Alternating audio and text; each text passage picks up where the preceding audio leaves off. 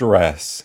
Stress is the word that I'm going to use to describe that Kings win. The Kings sneak out of Houston with a 130-128 win as they sweep the Rockets in the season series. And the Kings finally benefited from a last second call, and it was definitely the correct call very clearly. But I thought there was no way they were going to call that foul on Eric Gordon as Fox attempted the 3-point shot. But you can see Gordon clearly goes into his back, runs straight into him. But there was some crazy plays in the end there. I mean, at one point, with like a minute left, I thought the game was over. It was a 5-point game. The Rockets had the ball. And then Fox comes away with a steal, scores in transition. Then the Kings press, and Houston breaks that press. They have a 2-on-1. KJ just goes up for the dunk. Keegan steps in, takes the charge. And let me back up. Before that, Jalen Green hit a crazy 3-point shot that they called a foul on Harrison Barnes for the and one. Mike Brown challenges that because he clearly kicked out. Then the refs come back and they say, oh, it's successful. He kicked out. They said that. They said that Jalen Green kicked out and initiated the contact. But the basket still counts somehow. So they said he did something illegal, but the basket still counts? No idea how that happened. But at least he didn't get the free throw then, and we kept our timeout, which was huge because we ended up needing it. Then, yeah, Keegan with the big play, taking the charge. Rockets challenge that one, unsuccessful. I mean, great job from Keegan there, making winning plays. Fox making winning plays in the end as well with that steal, and then the charge from Keegan. Just knowing that KJ loves to go up and dunk it and out of control, which he always is. And so steps in, takes the charge, and then Fox comes down, hits a little floater, I think it was. Then Jalen Green misses, Kings get the rebound, and then it's chaos. It's Monk missing a layup. Then it's Sabonis getting the rebound and missing a little hook. And then Keegan getting the offensive rebound. And then, Keegan missed a tip, then got the offensive rebound. I thought he totally got hit across the arm, but they called a jump ball. And then Keegan wins that jump ball towards his side, but Eric Gordon's in front of it. But Fox makes an amazing play to get around the side of him and hit the ball off of Gordon. But the refs called it Rockets ball incorrectly. And they don't review out of bounds calls anymore, which is really dumb because they review everything else. So the game is no faster. But the one really important thing they don't review, it makes no sense. So I've described 2 bad calls against the Kings late that were crucial. But the refs, they got away with it because then the Kings foul, but that was their first foul in the last 2 minutes, not in the bonus. So then Houston's inbounding again. Malik Monk gets the steal. And he got the steal and he dribbled it pretty quickly, but Mike Brown was ready with a timeout. So he called the timeout just before he dribbled it, which was key to advance the ball. I was worried about that because I can't tell when, Mike Brown called that timeout. And for some reason, our broadcast crew isn't in Houston, so they can't know either. So that was very stressful. But we do advance the ball. And then we get it to Fox, very open from 3, dribbles to the side, puts up the 3, Gordon runs into his back, foul, and Fox makes the first 2 free throws, tries to miss the second, accidentally makes it, and then KJ Martin misses the full court heave. It was just a crazy, crazy ending to a terrible game from the Kings, but we came away with the W. Fox was pretty good in the fourth, although there was a little stretch where the offense went really cold. And it was a stretch where all I was thinking was the Kings throughout the whole game were playing like they were just going to turn it on at the end and win the game, right? And they've done that before, and I was like, at some point it's going to come back to bite us, and it looked like it was in this game. because the offense was not going. Fox wasn't making his usual mid-rangers. And I was thinking, why not go to Sabonis here? Because Sabonis was scoring every time on Şengün, and Şengün had 5 fouls. But De'Aaron, kept calling his own number. And it's hard to fault him too much for that. Although I would like to see, mainly when it's not the last 2 minutes, when it's like 3 minutes to go to the 6 minute mark. That's still a lot of time where it doesn't need to be Fox shooting every single time. So I would have liked to see them go to Sabonis a little more in that stretch. But yeah, the Kings offense went stale there. They were getting stops, but there was a few shots from Jalen Green that were huge in this game. Circus shots. He was on fire. He ended the game with 37 points. The Kings just weren't putting the Rockets away. And Sabonis was in foul trouble, and some of them were really bad foul calls, especially I think it was either the third or the fourth. I forget which one. But Sabonis was good when he was playing. He had 22 points, 9 rebounds, 5 assists, and only 1 turnover, which is really good. But foul trouble had it so he only played 32 minutes, which was obviously a problem because the Kings could not rebound with him off the floor. It was really tough with Metu in there at the center and Lyles. They were getting out rebounded. I mean, they were getting out rebounded anyways. There was a stat that I noticed. When the Kings had 9 rebounds in the game early on, the Rockets had 9 offensive rebounds at that point and 18 total rebounds. The Kings were just getting killed on the glass. The Rockets were not shooting a good percentage inside, but they were just getting the offensive rebounds off their misses. It was such a stressful game throughout because it was just another one of those games where the Kings played no defense in the first half, but also didn't really turn it on in the second half. They turned the offense on a little bit, but they did not turn on the defense.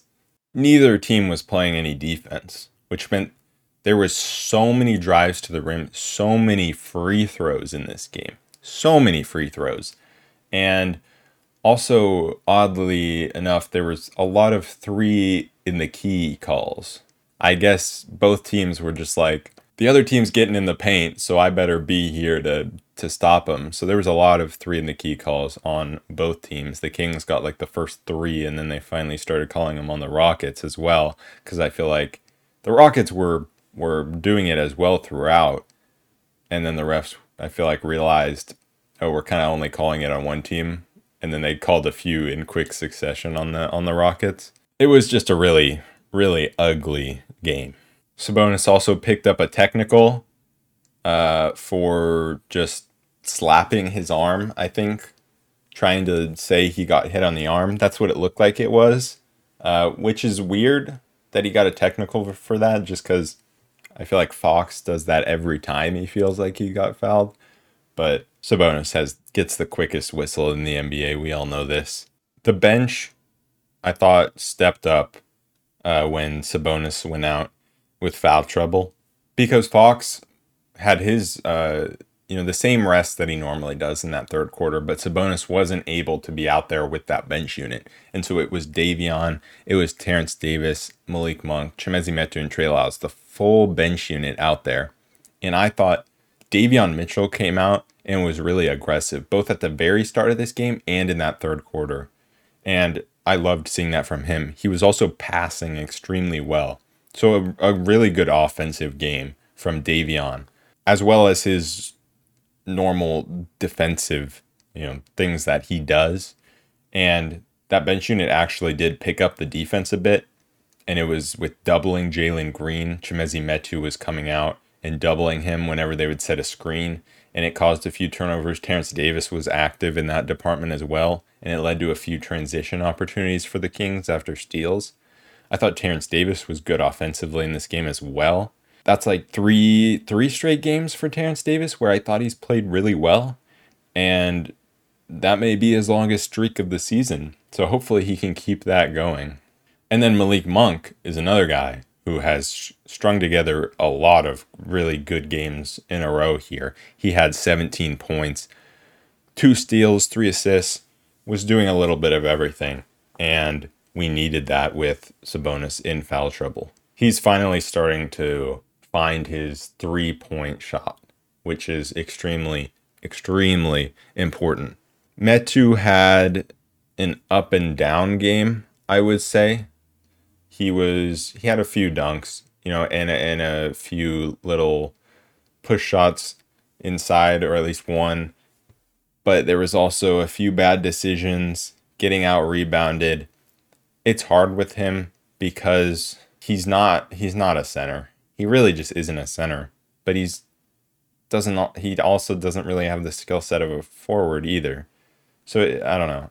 He's a center that just lacks size, and he doesn't really make up for that by being a good rebounder like Trey Lyles does, right? Trey Lyles, I think, is a really good rebounder through his feel for it and effort, and Mezzi doesn't totally do that. I think the Kings really need to get a backup center here. I think that should be priority number one in the next 24 hours or less than 24 hours until the trade deadline.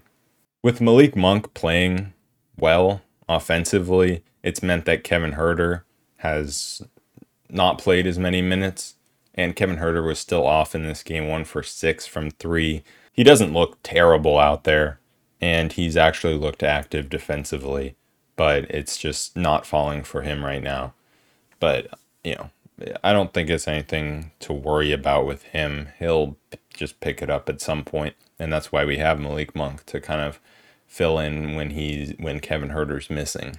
Harrison Barnes was also very big in this game, along with a lot of the guys on that bench, because there was a few times where things were getting a little out of hand, and then he would take it upon himself. And in that third quarter, I think, and the second and the third, he had a few moments where he would take it to the rim himself and score. And he had 16 in this game after a rough outing in the last one for him. And I think he's been struggling in the last few. But just kind of doing what we needed him to do in terms of being that vet that knows when to take it on himself, right? He doesn't take it upon himself to score a lot, but when he does, he's usually successful at it. And then Keegan Murray, I thought Keegan was good rebounding in this game, and he had a couple offensive rebounds at the end there, but wasn't able to put it back in. But he did win that jump ball, and we didn't actually get the ball after it, but it was a good effort from him, and he knocked down a few shots and was overall solid in this game. But the biggest thing that I noticed from him in this game was defensively being able to stay in front of Jalen Green whenever he got switched onto him. I thought Keegan did a great job guarding Jalen Green, and he never really got blown by, which is something that we normally see from him. He normally gets blown by those guards. This looked like it was going to be an extremely frustrating loss, and obviously us winning the game doesn't totally take away from all the negatives, but at the end of the day, you just want the win. And even though it is just the Houston Rockets, it is impressive to sweep any team, I think, in the NBA, especially when you're doing it on a back-to-back, or not a back-to-back, but playing them in back-to-back games. Even if it's the Houston Rockets, it's hard to beat a team like that. And it's the last game of the road trip, which can be tough sometimes. So those are all excuses. But they're excuses, but it would have been a really bad loss if they would have lost this game. There were just so many defensive breakdowns. It just seemed like they were not prepared. They didn't come prepared to play. They didn't come prepared to play hard. And the defense was just so bad. It was hard to watch. And the only time where the defense, I feel like maybe there were 2 times where the defense actually picked up in this game, and that was the stretch in the third quarter and then at the very end of the game in the fourth quarter. And that stretch in the third quarter, they were doubling Jalen Green. And that's something I've noticed with the Kings is they're almost better off doubling off of screens, like every screen, because they can't guard against really any screen. Somehow, if they just double every single player, doesn't matter who it is, it usually is a better result in the end than if they don't double, or if they switch, or if they try to, fight over it. I find them doubling and then, or even just like doubling for a second and then scrambling back to try to find their man, usually is better than whatever they're doing normally, because whatever they're doing normally just is not working. So that's why it's almost better when one guy's going off for a team, because then the Kings can just focus in on that one guy. And Jalen Green does not pass. We sent a double team at him at one point, and he just decided to chuck a long three instead of passing to a wide open teammate. And then there was a few other times where he got doubled. There was a guy wide open in the paint, could have just dunked it. No, step back three. And to his credit, he made that one. And he made a lot of tough shots in this game. But yeah, it's very easy to see why he is so bad when his shot isn't falling. Like he's such an up and down player. If his shot is falling, he's a great scorer, but he's such a terrible player when his shot isn't falling. I feel like this game was very much the end to this section of the season, because it was the end of our 7-game road trip, and it was playing against bad teams. We've played a pretty easy schedule in the last month, really, and there are not many easy games the rest of the season, because it's all against Western Conference teams that we are in a battle with in the standings. It's Dallas, Phoenix, Pelicans, the Clippers, OKC, right? All these teams, Utah, most of them are Western Conference teams that we are battling with, because we are battling with most of the Western Conference, because almost everyone's still in play in the West. I guess you could say maybe there's one more section of the season. That's the next 3 games before the All-Star break, and then after the All-Star break is really the final stretch. But yeah, we're definitely closing in on the final stretch here. And the next 2 games are against Dallas, who have Kyrie Irving. He is currently, as I'm recording this, playing his first game for Dallas. Luka is out in this game that they're playing as I'm recording this, but he is said to be back on Friday. And then they also play the Mavericks in a back-to-back on Saturday. The first game after a long road trip, the first game at home, is for any team almost always a loss. So I don't really expect great things for that game on Friday. But the Kings are usually good when they have less rest. So maybe on the back-to-back, on that Saturday game, they can get the win. Dallas might actually be a good team for the Kings to defend, because it's all about Luka and now Kyrie, right? Just a lot of ISO ball. And if they want to take step-back threes, that's honestly good for us, because it means they're not taking wide-open layups like they would be if they were driving to the paint. And if we just key in on those 2 guys and make everyone else beat us, then, I mean, that's obviously the way to play, because the Kings can't stop people from getting to the paint if they try to defend the whole team. Anyways, that is it for this episode of The Roll Report. If you're watching on YouTube, make sure to like, comment, and subscribe. If you're listening to the audio version of the podcast, make sure to leave a rating and a review. You can follow me on Twitter at _The Roll Report. And I will see you guys next time to recap the game against Dallas. Peace.